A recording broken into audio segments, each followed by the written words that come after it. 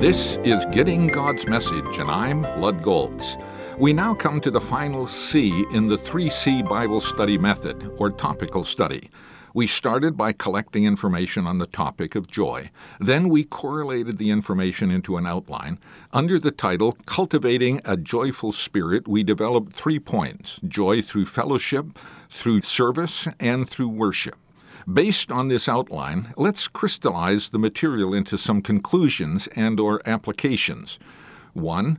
Christian joy is found through participating with God in the developing of other lives and in creating and cultivating mutually supportive relationships. Like Paul, we need to share our Christian faith with others, seeking to help them take the step of receiving Christ as their personal Savior.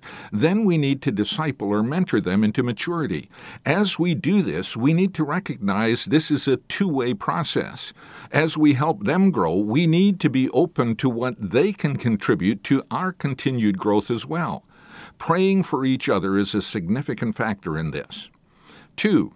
I can bring joy to others by sharing what God is doing in my life. This can be done preferably in person, face-to-face, but it can also be done by phone, letter, or email, or other social communication tools.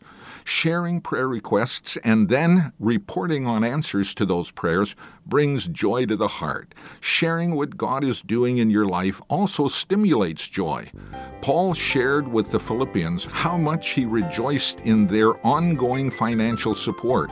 When God used his efforts made possible by their support, he let them know.